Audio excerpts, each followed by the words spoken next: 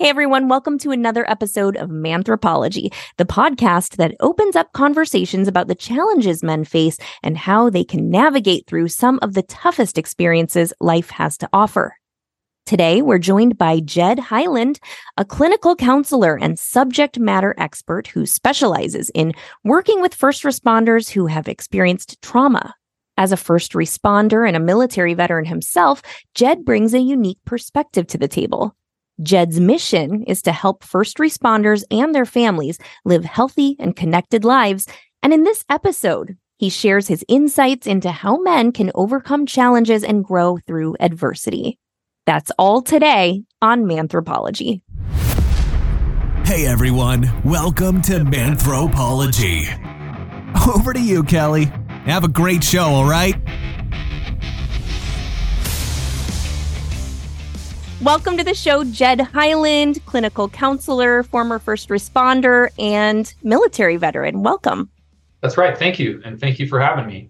I'm going to talk a little bit about your experience with clinical counseling and what brought you to Antarctica, where you are now. But before we talk about all of that, I really want to talk about your first responder experience, your time in the military, your background. Certainly. Picking a good starting place would be that I came from a pretty chaotic home life and dropped out of school around the age of 16 or something like that, and moved in with a couple of older buddies and was just not headed anywhere.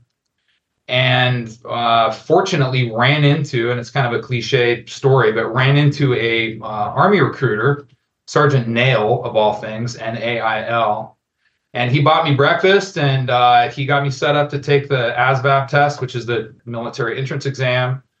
And after I had done that, he's like, "Hey, listen, we've got this program for people like you. You had to have a diploma back then to get in the military." And he was able to kind of finagle some stuff with a local community college where I was at the time and get me into this kind of program that got you a diploma-ish. It was basically a GED program. And got me in the military at very young, 17. My mom had to sign for me, and it was fantastic. I mean, in contrast to a lot of the people, you meet today, and frankly to, like my dad and his dad, which I'll talk about in a second, my experience in the military was 100% amazing. I went to basic training and AIT, and then jump school. And then I went to Europe for 3 years. And I'm not a combat veteran, but I was in the Army Engineer Corps for those years. And it was just a very supportive environment. It gave me a lot of structure. And would not from that, who knows what would have happened given my path back then. So that's how I got into the military. And, obviously that experience has informed the rest of my life. After I got out of the active military, I went and bounced around for a while, doing construction for a few years and kind of chipping away at a college degree, which I was never very interested in, especially at that point in my life. What were you studying in college? I was studying everything you could possibly study. One of the fortunate things about my family is it gave me this sort of gift or interest in reading. And so I have been, reading my whole life, and that led me down many different paths of curiosity in college.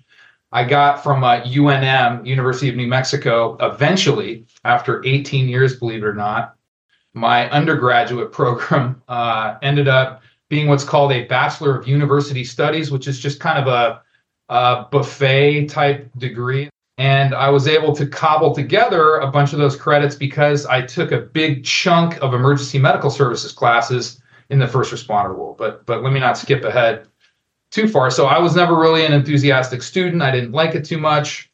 Basically didn't chipping away at a little 3 hours here, 6 hours there.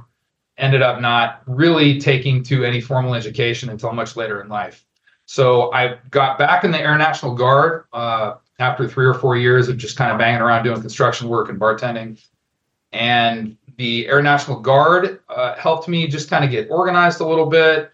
I ended up taking a emergency medical services technician class just on a whim. Like I wasn't one of these kids that was always playing with fire trucks and so forth. When I was young, I was kind of what they call a delayed onset firefighter. I took this EMT class in my late 20s, and it was the first time in my life that it was just like light bulb. Like, instead of these theoretical things that I had kind of been learning about in college, it was like, if somebody gets shot in the arm, here's what you do. Somebody's having a heart attack, here's what you do, which really resonated. I got super curious about it, super enthusiastic, and that led me into, a few months later, a career in the fire service. So you're like, this is my thing. I was just going to say, my brother was the same. He joined the Air Force when he was 17. Parents had to sign for him. But this is like a theme I keep hearing with people who have joined the military. They were a little lost, not sure what their plan was going to be, not sure what direction to go, and the military was just a good fit for them. You think that's kind of like a reoccurring theme there? Yeah, certainly. You see that a lot. And of course, the military is not for everybody. Goes without saying. There are people that get in there, and it's called failure to adapt. Some folks, it's not a good fit for whatever circumstances they're experiencing, their nature, their nurture. But certainly it was the case for me. And you do find a lot of, men in particular that I've met that really, had not had sort of structure or a rite of passage, which can be a very important thing for a man. And the military was able to provide that. And certainly that was the case for me. Yeah. So you said you were kind of like a late onset firefighter. Yeah, delayed. Yeah, delayed onset. So what's the typical age? After having said that, it's kind of all over the map. Is there a cutoff? Yeah, well, we had a guy in our fire academy, and I hope I'm accurate with his age, but one of the toughest SOBs that I have ever met in real life as a human, and I'm 52 years old now. He was 47 years old when we started the academy. Wow. So I can verify that for you after we do this. But here's my take. There should be an age limit, except, of course, exceptions make the rule. And this gentleman was that exception. He was like an old school bare knuckle boxer and just a super tough person. Anyway, there aren't many age limits in the fire service. And it's something that we're looking at right now. Like, should you be out there at, when you get older and some of your, physiology and your mental stamina has started to decline? Good question. So military, firefighting, getting into the first responder world. Yeah. I don't think it was necessarily an accident. This might be a good thing to mention. I benefited in the military from, I always had a lot of social anxiety. And I think that gravitating towards these large organizations, these structural organizations, is one of the reasons some of us kind of do that. It's like it gives you rules, and it forces us, or assists us with integrating with other people, and it gives us the kind of ability to do that in a natural way within these systems. So I always had gravitated towards that sort of structure. But as I said, until I took that EMT class and really, it blew my mind, and I wanted to get involved in that kind of helping, I did have this general sense that I wanted to kind of help somehow, to be involved in, some meaningful occupation that engaged in helping other people. And what we're finding as we study ACEs, more adverse childhood experiences, and helpers, as it relates to helpers, it turns out that a lot of people that gravitate towards the helping community, be it nursing or social work or being a cop or a firefighter, have a higher level of ACEs than the general population. In other words, folks that got knocked around a little bit back in the day, neglected, marginalized, et cetera, in some way or another, and didn't feel like they had a sense of agency and self-efficacy as a little person coming up, guy or gal, gravitate towards these professions, presumably, and we're looking at that right now, presumably so they can have a greater sense of agency, a greater sense of self-efficacy, and help other people have that. And certainly that was the case for me. So getting involved in firefighting, I think just was kind of a natural, gravitating towards this sort of maybe subconscious need to want to get involved in that. both having efficacy for myself and helping others with that. Does that make sense? Yes, it does. Also, I would be remiss not to say that that the maybe I read Ivanhoe at too impressionable an age and saw Backdraft, and it helped kind of push me in that direction. I mean, to me, it looked glamorous. I mean, there's so few, glamorous, dramatic, romantic. Manly, masculine. You get to be a hero every day. 100%. And I came from a family that was sort of the coins of the realm, if you will, like being a tough guy, which, hopefully we can check in on that. And I say tough guy with quotations, but also a tough guy. Like I still celebrate some of those things, some of those same, I would say, virtues that were celebrated in my family. I think it's just a problem when that's the only thing that gets celebrated, and we can talk more about that. But yeah, I wanted to kind of be tough. I wanted to test myself. I wanted to, challenge myself, and I wanted to work around people that was their jam, that they wanted to be up to, So you started then a career as a firefighter. How old were you then, in your late 20s when you started doing that?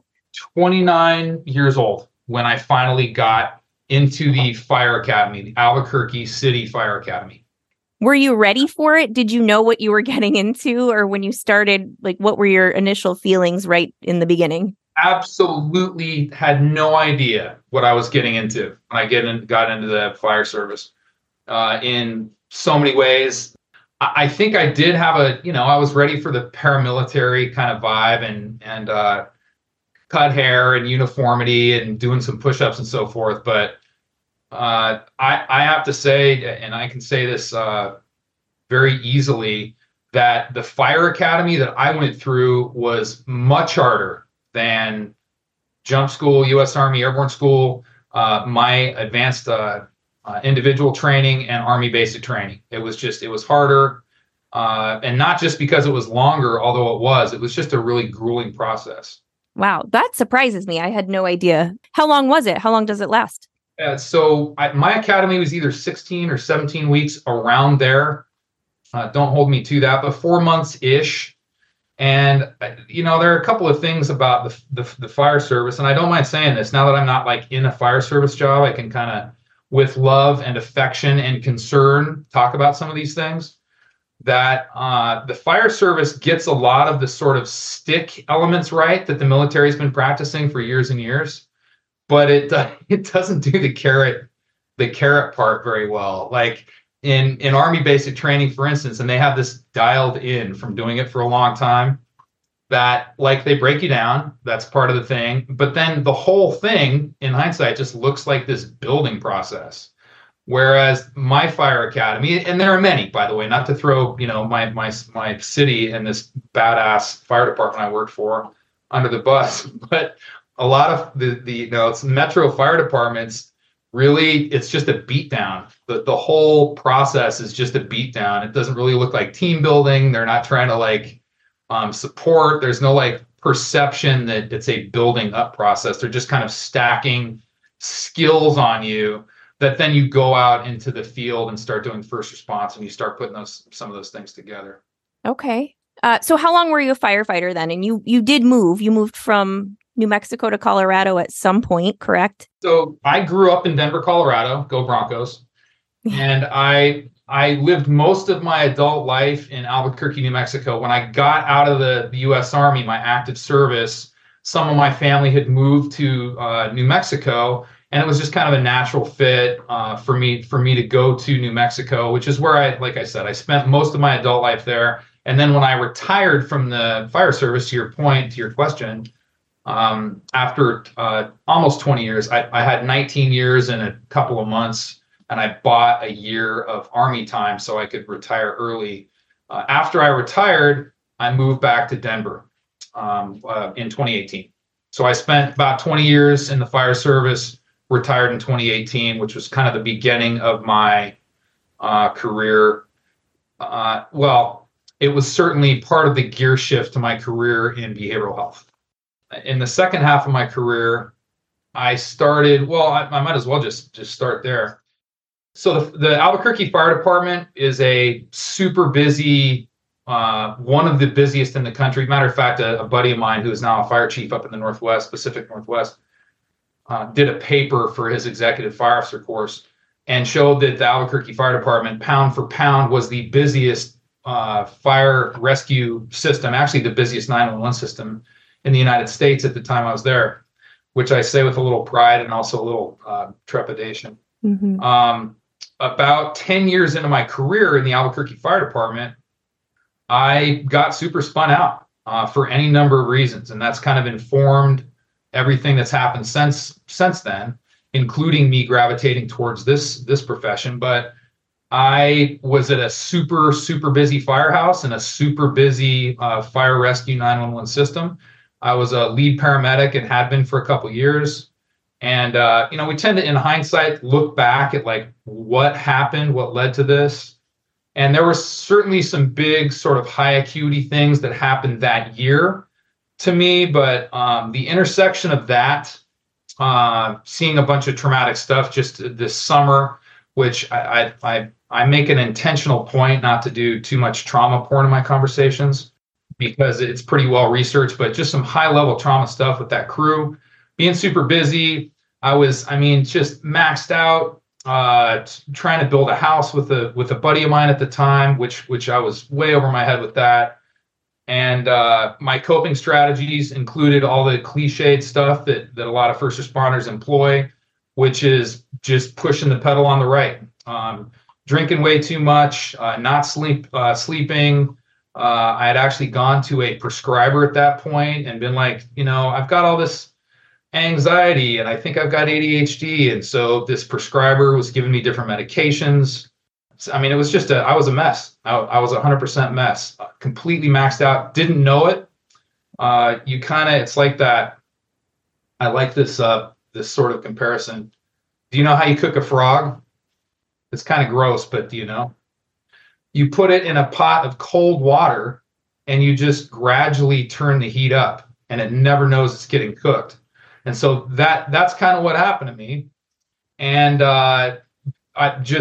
if it weren't for really I would say, just kind-hearted, compassionate, wholehearted, supportive efforts of some of my peers and family at the time, who, once again, who knows what would have happened to me. I ended up getting a lot of good peer support, informal peer support at that time, because we did not have a good team. And what that looked like is I started learning more about all of the intersectional things that were happening to me at that point. I learned that, just suck it up, buttercup, is not a very good strategy. It's a good strategy for a lot of things. Don't get me wrong. That is a tool that we as first responders need to have in the toolbox, but that can't be the only thing you've got in there. And that was the only thing I had in there. Pedal on the right, just keep moving forward. And I like this expression as well. The tougher the four-wheel drive, the worse it can get stuck, right? And so I feel like I was pretty tough back then, like a lot of my brothers and sisters are. And I got 100% bogged down. In any case, I benefited from learning more. Part of what I benefited from and what led me here is I started learning that trauma wasn't just like when you get your arm cut, like traumatic injury happens to us internally, it happens to our psyche, it happens to us mentally and emotionally. And I started learning more about that. And along that path, I started, I guess gravitating is another good word, because there wasn't just like a gee whiz wake up moment where I thought, I'm going to go be a therapist. On the contrary, we'll talk a little bit more about that. I think it's, especially when I first started some of the micro practice I'm doing, I had 100% imposter syndrome, right? Who the heck am I after having made mistakes in my life and gotten totally spun out and used horrible coping strategies in my life? Still evolving, all these human dimensions. Who am I to presume to go poke my big Irish head into somebody else's life and try and help them, map some things out? Probably the perfect person because you know all the stuff that they're going through. Yes. So yes, certainly that adds to some, I think, credibility and competence. But there's some blind spots there too. Here's one thing I have going for me is I do see this as a life learning project. Like just like in the fire service, we try and steer clear of people that think that they know it all. I certainly, I know that this will be a life learning project, and I have since learned, and we can talk. I hope we talk about some of the strategies that you can deploy as a human with all the frailties, and brokenness of that, in order to, collaborate with somebody else to try and help them get better results than they're getting. Let's take a moment to hear from our sponsors. And now, back to the show. You mentioned this a little bit, the role of supportive family and friends. How important is that for anyone who's going through a mental health issue, but especially first responders? Yeah, it's massive. And the first thing my brain jumps to is one of the things, certainly the thing that I did when I was the most spun out, is kind of isolate, whether that looks like that on the outside or not. And I think that lack of connectivity, and it's something that we certainly preach, my colleagues and I preach in the trauma realm a lot, that it's that very connectivity with your friends and family that can be one of the biggest predictors of wellness, of resilience, of quality of life measures. It cannot be stressed enough, the importance of connectivity, but there are a lot of barriers there. There are a lot of natural barriers for us as first responders. I would say, if I haven't said this yet, that what a cool name for your show, Manthropology. Thank right? you. That's really cool. Thank you. On the one hand, I really appreciate that we can have focused conversations about what's going on with men, and I think that's super vital. I think a lot of the stuff that we talk about, here today is universal. Trauma certainly is universal, distress. But I think it's good for us, if you will allow for me to talk about some of the archetypally male ways of sort of strategizing and some what's going on there. That'd be great. One of the big things with our families, it's like the kind of person that would universally state and feel in their heart that they would trade their lives in a horrible death for a stranger is a unique person. And I'm not describing this just to men. I mean, I've worked with just amazing women. Yep. I would even say like probably one of the most superior humans and firefighters I ever met. Unfortunately, had to leave her career early to have a massive medical procedure. But certainly, women, can do this job well, and in some ways better than men. But I think it would be cool for us to talk archetypal male. So one of the things about the archetypal male person who would show up to this world, train and equip themselves, and then get involved and get ready, and go out every day and do some of this stuff, they don't want to burden their family with what they're carrying around. And that can be tricky. That's a tricky lift, because it's hard to off gas, if that's what it's like. And if you can't off gas, or if you can't kind of have rated R, or NC-17 conversations with your spouse, who do you do that with? And then you think, well, maybe you sit around the kitchen table at the firehouse and you off gas that stuff. And to a degree that happens, but the kitchen table, in my experience, isn't this sort of vulnerable, touchy-feely, free zone for communication that a lot of people describe it as. Because they're all going through the same thing, right? Yeah, everybody's going through the same thing. And you say that. I'm glad you said that. The common experience as I see it, and for those of us, especially folks that are really starting to veer outside the lines of health and wellness, is that you kind of sit there at the table with your coffee cup, kind of shivering a little bit, and you're like, nobody's going to snap that there's a problem here. We do a very kind of a Facebook page, act as if kind of a thing, for any number of reasons. I mean, one of the things that jumps to mind is the fire service is a very wolf pack thing, and you don't want to be perceived as like this limping creature that can't hack it, can't handle the weight, can't take it. Meanwhile, now that I do this, micro practice work and actually get to talk to so many individuals that are involved, it's ironic. And I mean, it's not very funny to reflect on, like, 3 or 4 people around that table of 6 or 8 people are really on the struggle bus. They're just not saying anything. They don't feel like they can be vulnerable because for many things. I mean, the culture of the fire service, 100 years of tradition unimpeded by progress. Stigma around being weak.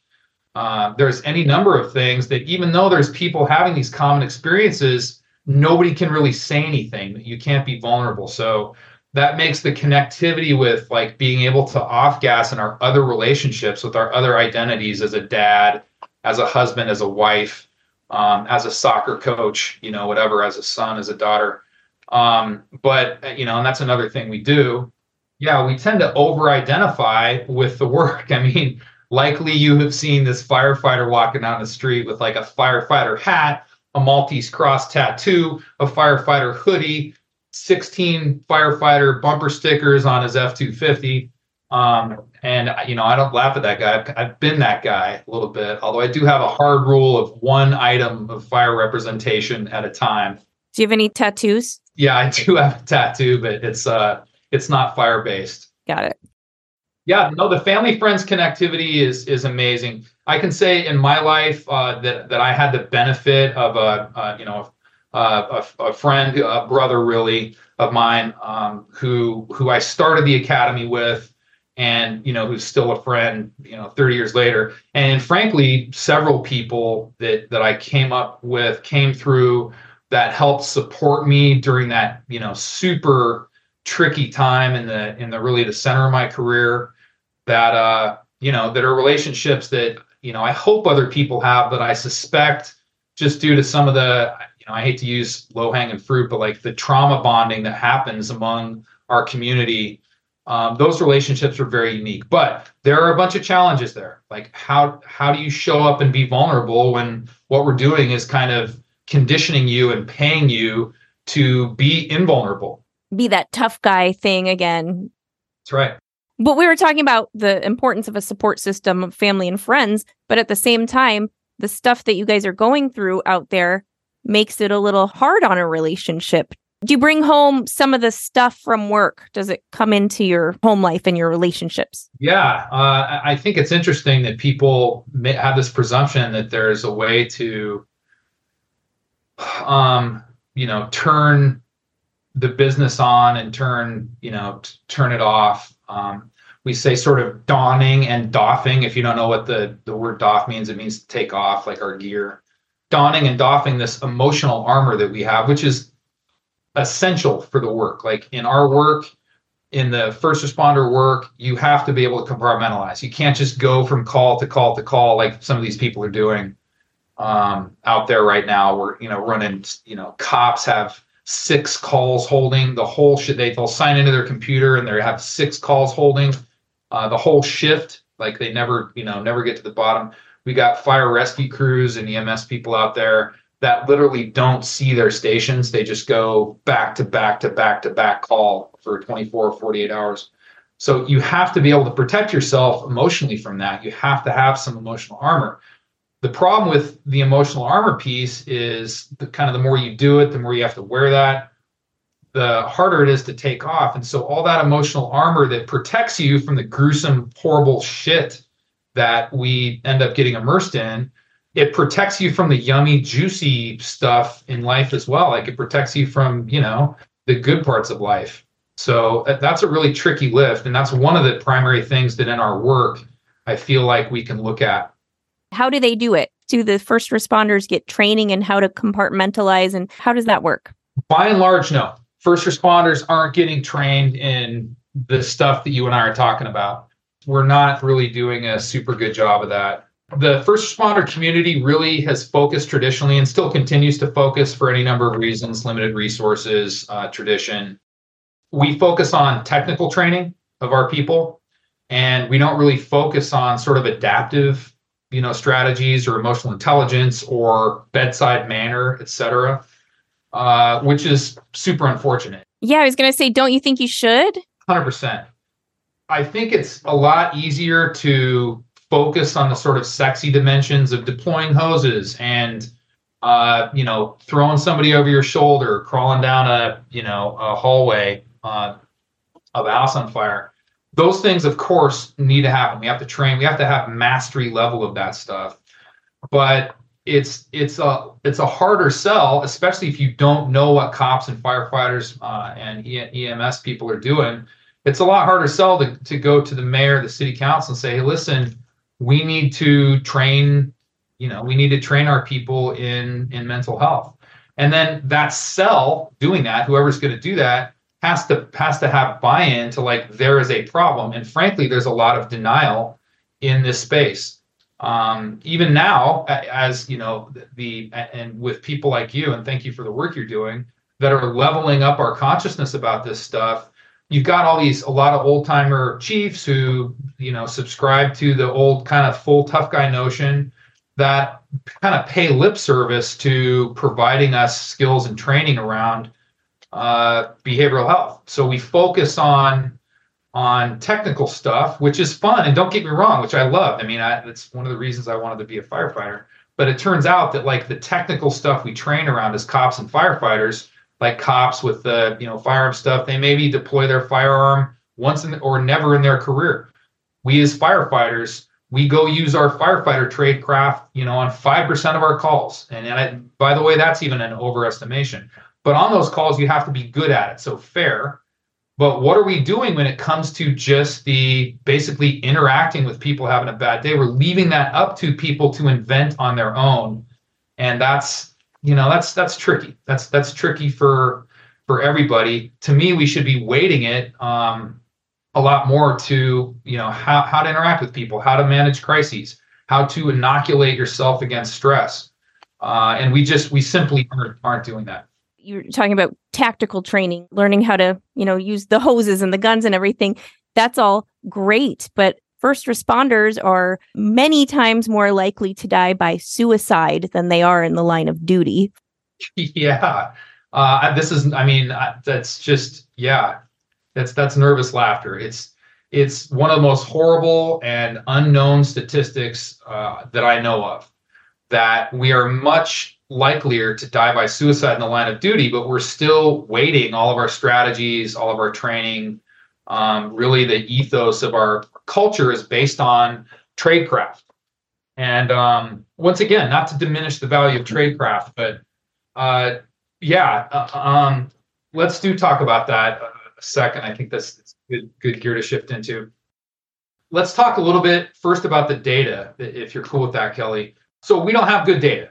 Some of the more robust information, and to give kudos to, like, the firefighter Behavioral Health Trust, the gentleman that runs that has been for a long time trying to wrap his or their, it's a big organization now, their arms around what's actually happening out there. We know, cops, firefighters, anecdotally, that we're just losing people to suicide. I mean, fortunately in my career in the Albuquerque Fire Department, as I said, a very busy system, we didn't have a line of duty death there during my career. Some crazy near misses that angels were on scene. But fortunately, no line of duties while I was there. We had maybe, and I'm just throwing a number out there because I've never really tried to do this before, but we had 2 or 3 every 3 or 4 years suicides of either active members, retirees, or associated people in our metro area. And so those are the ones that you know about. So we know that this is going on, and it's the same thing for the cops. Thing about the data is men tend to underreport everything. Men tend to underreport depression, anxiety, etc. Men just tend to underreport, period. That goes for so-called medical issues too. I tend to not try and extricate medical from mental anymore. So men tend to underreport. So first responders as a body tend to underreport too in the culture. Once again, it's tough guy stuff that we've talked about. There is no mandate anywhere to report. Okay, like there's no national mandate. Actually, interestingly, there was a piece of legislation a couple years ago that I think came from the police side or ICP or whatever the big organizations with Overwatch for the police. They got some legislation crafted that they're going to try and have it trickle down. So there is now going to be a mandate, at least for police to report. But since there is no mandate to report, reporting is very disparate. It's very fragmented.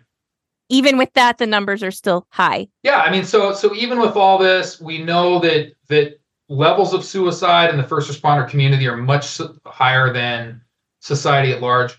10 times the general population is what I've read. Is that right? Mm-hmm. Yeah.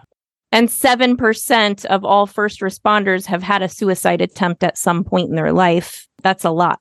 That's massive. Yeah, and that's not the same for folks that that work in other professions. So it deserves to be said. All right. So, and then are you going to call a death of a guy who, and this is a very common, unfortunately, situation, the person who, drinks themselves to death in a apartment on their own somewhere, that death of despair, are we going to categorize that as a suicide? Most of the time we don't.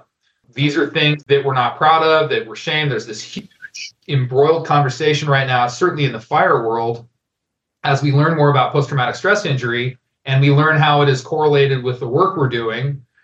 If we go and high dose them with traumatic injury for years and years, and they end up not having good coping mechanisms, they end up succumbing to a death by suicide or choosing that death. Is that a line of duty death? And it's a very heated conversation within the fire service. Should we, celebrate, acknowledge this person's career in their life? Or, the flip side of that coin is that, is that a noble death? Did that person take the soft option? So there's a lot of divisiveness, certainly in the fire service around that. But I don't want to veer too far from the data. We just don't have very good data about it. But what we do have, and some of the stuff that you're talking about, tracks with the stuff that I know about, that levels are super high, and they're getting higher as we go along. Is it getting higher in the general population as well as with first responders?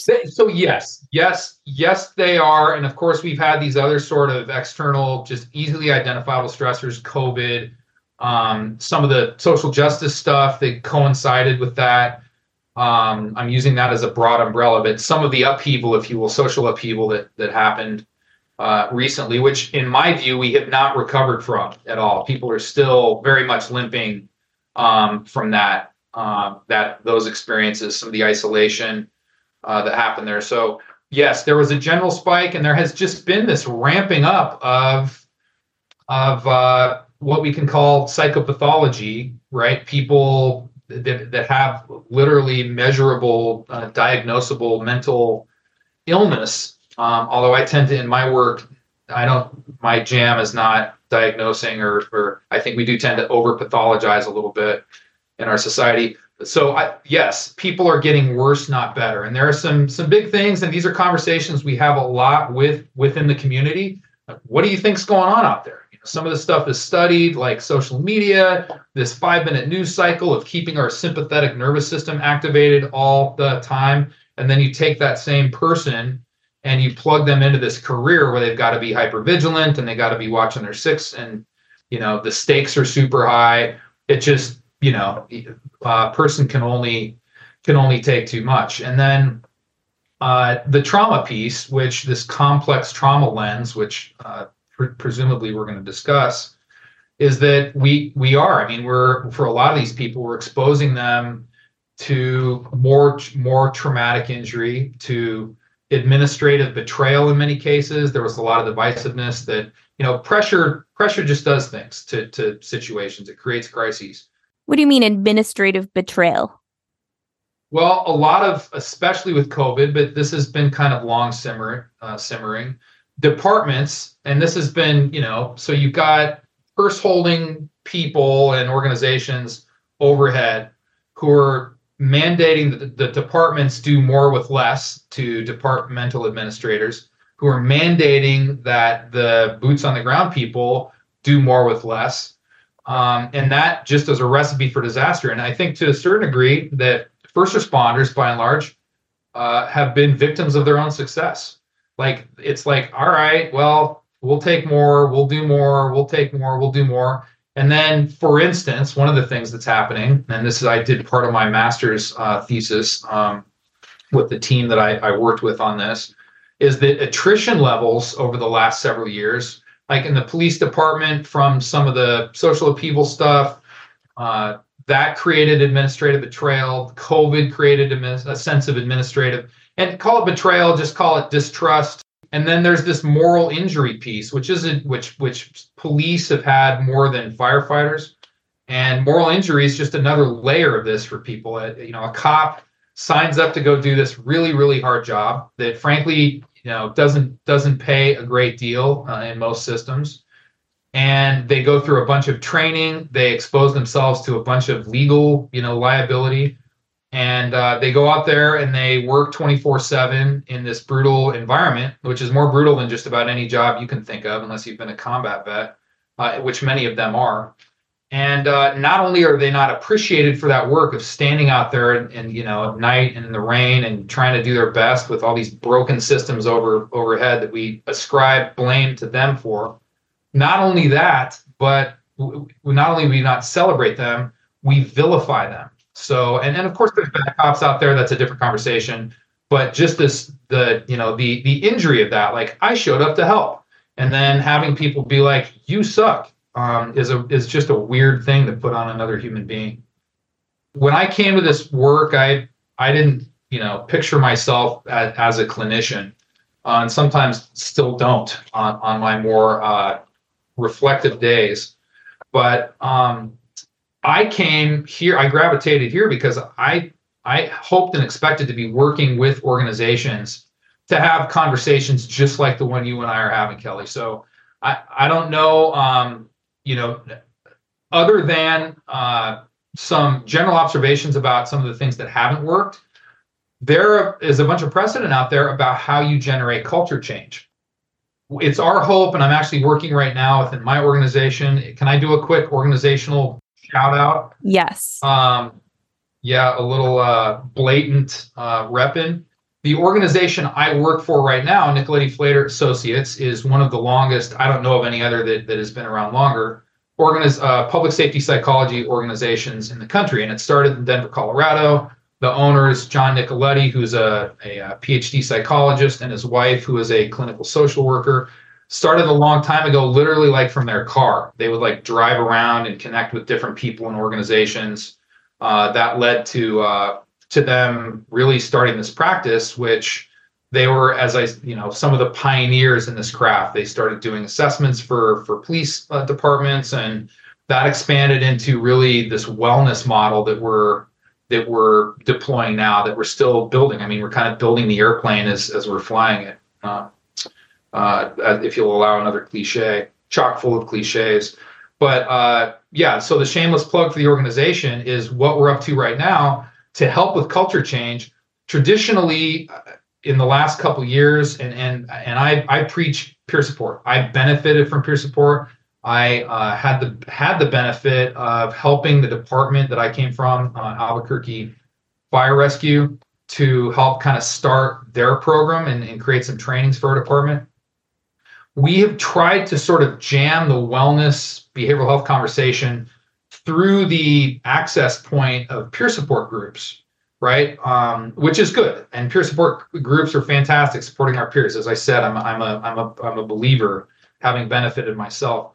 But that to me is kind of in a way preaching to the converted, right? People that are going to show up for a peer support program are already kind of in the conversation a little bit. I'm like kind of okay with maybe there's some other strategies I could use, a little more receptive. Whereas I want to have conversations with the guy, the like really resistant, closed off dude up on the couch. The one who's withdrawing and not seeking out the peer support. Exactly. Who's like deploying that tough guy, stuff that really can get us boxed in if it's overused and not deployed in a healthy way. And the way to do that is, rather than try and go through this eye of the peer support programs, what we envision, I'm working right now, some of my teammates at Nicoletti Flater, Susie Zavala, who's actually, she's currently a firefighter and also a clinical social worker. We came to the organization at the same time. We're envisioning trying to, to foster culture change and support our people better through like mentoring, which is so badass in so many ways. It gets everybody involved, the mentor as a mentee. You give them some skills. It gives people ownership of what's going on out there. We envision some cool training programs for administrators. We want to be able to go help administrators, like tell legislative bodies what you just were talking about, Kelly. Like, our people are dying of suicide, y'all. And yes, it would be nice for us as a police department to have a new Bearcat or whatever cool tactical stuff. But can we start getting some resources plugged in to taking care of our people, not only when they're working, but when they retire? How do we take care of their families? How do we take care of, that's another thing we like to do is like involve families. How can we train families and bring them in? Do outreach programs to families. There's many different ways that we can plug into this culture change. And rather than having this reactive model, and humans are reactive, I get it, and it's in our name, like first responder. But how do we kind of turn this telescope around from this reactive model to a more proactive, wellness-based strategy? And we're involved in that right now. Are you getting feedback from people who are in the line of duty, the firefighters, the police officers? Do they want this? Are they asking for this and not getting it? Or is it a conversation they're even really having right now? Or are they just sucking it up and dealing with it? So all of the options that you just laid out before me, I would have to say like all the above. That's what's tricky is that, and I can speak the same thing for me. It was my personal experience. You don't know you're, spun out until you're spun out. You feel like I can hack it. Like, needing additional resources is for those other guys and gals. So we have those people that are just sort of still, having. And by the way, there are people that granted that make it through their whole career and that it looks like they really do have healthy coping strategies. They can mix out their identities so they're not just a cop or a firefighter all the time. But in my experience, especially now with this lens as a clinician, those people are pretty rare. They're unicorns out there. So you have people who are interested, who do have buy-in. I can't tell you how many remarkable people out there. Like I had the benefit of going to IACP convention. The police are really, and they've been, they've owned this, and there's a lot of pressure on them. But it's both sides. Like internally, there are so many people in the police community, at least in North America, that are excited about getting their people healthier. That they don't want their people to suffer the way they did. They really want good connectivity between the community and the cops. These very healthy conversations that are being had. In my perception, from my perspective, fires is kind of farther behind that for our own reasons, right? That are resistant to culture change. And that it just hasn't been sort of pressed on us. Like people don't know what firefighters do, frankly. And I didn't know before I came in. I thought I was just going to grow a nice bushy mustache and, buy a beat up F-150 and the rest would be easy. Firefighters do grow the best mustaches. I will say that. Comes naturally. There are some good ones out there for sure. But most of what firefighting is now isn't firefighting. It's really low grade social work. And, you've got these high acuity events, which you got to go to, but it's more this kind of death by 1,000 cuts from a traumatic exposure point of view than it is, these big high acuity events. But of course, those are sprinkled in as well. So you have this chronic exposure to all these conditions, and then this high acuity thing happening at the same time. I was wondering what you're seeing with the different generations, the older generation, the, stoic, tough guy, with the younger generation of firefighters and first responders coming in. I know the communication styles are a lot different. How does that affect the first responder landscape and workplace? Such a good question. Let me start by saying these young whippersnappers and their loud rock music, they need to really, I think that the intergenerational finger pointing that we have going on out there can be super counterproductive. I think that and I hope I can include myself in this generation, although I see myself as a little bit of a tweener. I very much subscribe, both personally and in my work, to that stoical perspective. I think there's a lot of wisdom from the ancients. A lot of the stuff that we talk about, we can benefit from the sort of older perspective. Toughness has got to be there in this work, and that we can't throw that away. It has to be there. However, I think that we old timers, and certainly I'm trying to learn this as I go along, can benefit from the younger generation has access to more freaking strategies than the suck it up buttercup. They do know how to communicate a little bit better. They can say what they need when they need it. They know how to articulate their freaking feelings. And even guys my age, even if you say that statement, it will make them cringe. But being able to vent and off gas in a healthy way, so you're not just holding that beach ball of emotion and stress under the water for 20 years until you explode.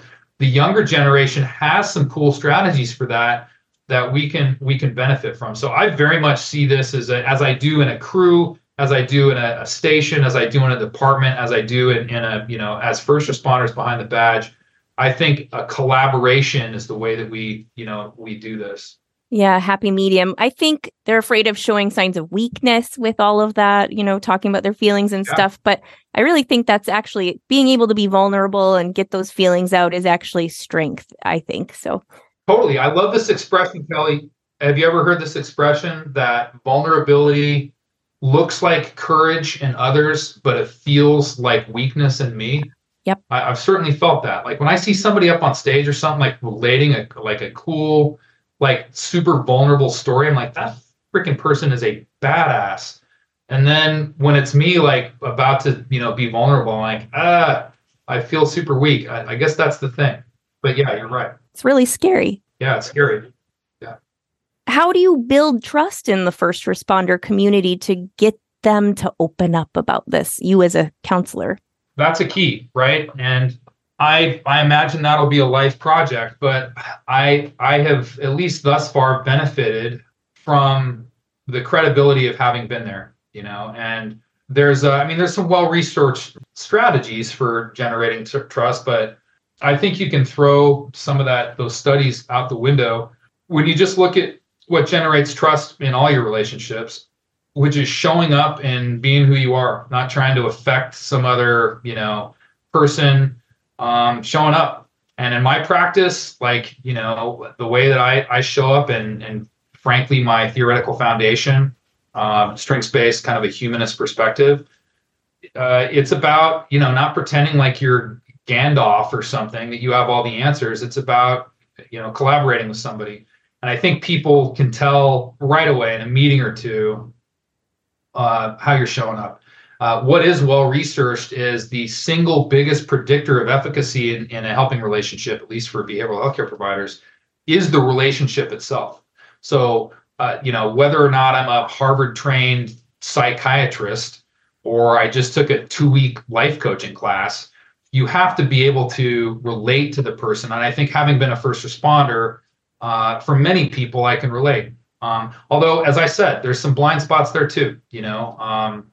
It can create barriers, but by and large, I think working in this community that hopefully it comes across that I'm so passionate about, who are doing work that I cared so much about, it comes across right away, and that's an immediate bridge builder in the work that I'm doing. Did you want to talk specifically about anything with trauma? I mean, I know we've talked a lot about trauma and you kind of wanted to steer away from it, but was there anything you wanted to say specifically about that? I think, and thank you for framing it like that. It's not that I think we should steer away from it. On the contrary, to quote some of your Stoic principles, I think that that the obstacle is the way is a really good lens, and I think that trauma is a huge obstacle for us in life. By the way. What I was saying there is that I think that we have really hyper-focused on this word trauma, that, capital T, small t trauma, and that really that this conversation is best held or often, by the way, there's a time for let's talk trauma, and certainly I love to geek out on geek out on that. I mean, it's vital for what we're doing. And the work that I do, we're that's our focus, is best practices in trauma, post-traumatic growth. But trauma, I think hyper focusing on it can be counterproductive to really an overall health and wellness conversation. And the reason for that is because trauma really is universal. And I think one of the things that's going on out there is that we've tried to develop this hierarchy of suffering, and suffering really is universal. Don't ask me, ask humans for all eternity. Hard to be human. Yeah. Yeah. Yes. And so hyper focusing on trauma can be counterproductive. It turns out that humans are very naturally resilient. And even when we have these horrible events, which are going to happen to all of us, we are going to have injuries. Our friends and family are going to have injuries and illnesses. We're going to get knocked back and take heavy blows in our lives. We're all going to die. Just the existential suffering around that is massive. Although it's not usually attributed to counseling work, it's certainly part of the work I do. So you're going to have suffering. And laser focusing on it, I think, rather than looking at it as just one dimension of the myriad, infinite, human experience, rich tapestry, if you will, of human experience, does us a disservice. But so it's natural that the pendulum needs to swing from no trauma awareness, no trauma, informed anything, to now everything is about trauma, everything is trauma informed. And again, Kelly, like you're talking about what the Buddhists say of middle ground, it's good for us to find some middle ground. Yeah. What specifically brought you to Antarctica? Why are you there? What are you doing? The organization I work with, as I already plugged pretty hard, yeah, they have had a long standing relationship with the National Science Foundation, the NSF's USAF program. I know it's a lot of acronyms, but you work around first responders and with us, so you can go easy on me. They, for many, many years, were coming down here to do assessments, mental health assessments on the candidates that were going to do winter overs, windfly down here, which is for the people that stay around. So I'm here during the summer, the austral summer, which is the high season down here. They would come down here and assess people who were going to stay down here for that full-on science fiction indoors, project where they're here for 6 months, and they're literally more isolated during that period than the people on the space station, because you can access the space station all year, whereas we don't have any technology that can come down here to Antarctica that can get to the South Pole. Wow. For those people. So they would come do assessments for those.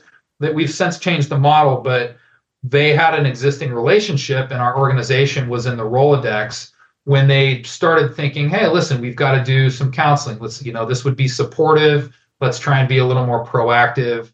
Our name as a behavioral healthcare provider was in the Rolodex. We'd already come down here, and I, just due to my life circumstances right now, was able to taper my practice enough so that I could spend half of the austral summer season down here. And then a colleague of mine, Dr. Trey Cole, is going to be down here actually to relieve me in 5 days.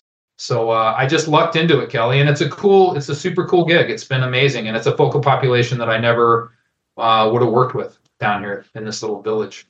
Yeah, super cool opportunity, I think. Was it on your bucket list? Was it ever on your radar? I'm going to go to Antarctica one day. No, it wasn't. It wasn't one of my bucket list things. Although when I heard it, I'm like, I have to do that. I definitely have to check that box. But no, Kelly, it wasn't. But I'm certainly glad I did it. Yeah. So 5 days back to Denver. What's going on then? Get back in the office, treating patients, seeing clients, or no? As a matter of fact, I have the benefit. I'm going to be meeting my wife in Christchurch, New Zealand, when I get out of here. Wow. And we're going to go do a 2-week lap, a 2-week loop of the South Island of New Zealand, which I'm very much looking forward to. There's no green here at all. So the first thing I'm going to do is have a 50-gallon vat filled with salad and roughage and go look at some green stuff. Yeah, that's awesome. All right. So what advice do you have for people who want to help in this situation help with first responders or even first responders who are hesitating to get help? What advice do you have for people listening? Well, first is just to kind of like learn about this stuff, right? One of the concepts that we didn't hit super hard in our conversation is post-traumatic growth. We have learned a great deal in the last 10, 20 years, both from neuroscience and from the consolidation of a lot of the evidence that we've already had, meta studies and so forth, that really there are some predictable things we can do to support people who have had traumatic injury, and educating yourself is one of those pieces. And then using your resources, right? I mean, a lot of people, and this is both for family, friends, and first responders, that really first responders, many of us would rather die of thirst, than, reach out for a drink. So we would die of thirst leaned up against a drinking fountain of resources. And there are a lot of resources out there. I would urge people to, it's a very leadership trait that you model behaviors, using resources, demonstrating that you're doing that can really be awesome. And then really trying to be inclusive, right? And make sure that you've got connectivity with your people, with your tribe, not just your responder tribe, but make sure you're, nurturing the relationships around you. We're always a resource. Clinicians are always a resource, although I don't think that counseling is necessarily a panacea. It can really provide a lot of perspective. And then just taking care of yourself, right? You want to put that oxygen mask on yourself first before you go out there and do that good work helping other people. Self-care. That's right. Do you have any social media or websites or anything you'd like to plug? Yeah, interesting you would ask. The company I'm with, Nicoletti Flater, we just did a whole systemic upgrade of our social media stuff. It's supposed to be coming out here by the beginning of this next year. Please look us up on all the usual platforms. We've got some good information coming out there, as well as some pictures and updates about what we're up to right now. We're super excited about. So look that up at Nicoletti Flater Associates. Okay, I will put all of that in the show notes and link to it all so people can find out more about that. Thank you so much, Jed, for coming on the show. I really appreciate having you here. I love your insight as a first responder and a counselor. So much good information. Thank you so much. Kelly, thank you. It was a pleasure. Very much appreciate the work that you're doing, Kelly. Seriously. Hey guys, that was an awesome show. Manthropology is written, produced, and hosted by Kelly Brink. If you enjoyed today's episode, be sure to subscribe to our podcast and leave a 5-star rating and review. Your feedback helps us improve and reach more listeners like you. You can stay updated on all things Manthropology by following us on Instagram at ManthropologyPod. Questions? Email us at info@manthropologypod.com. Thanks again for listening, and we'll see you next week on Manthropology.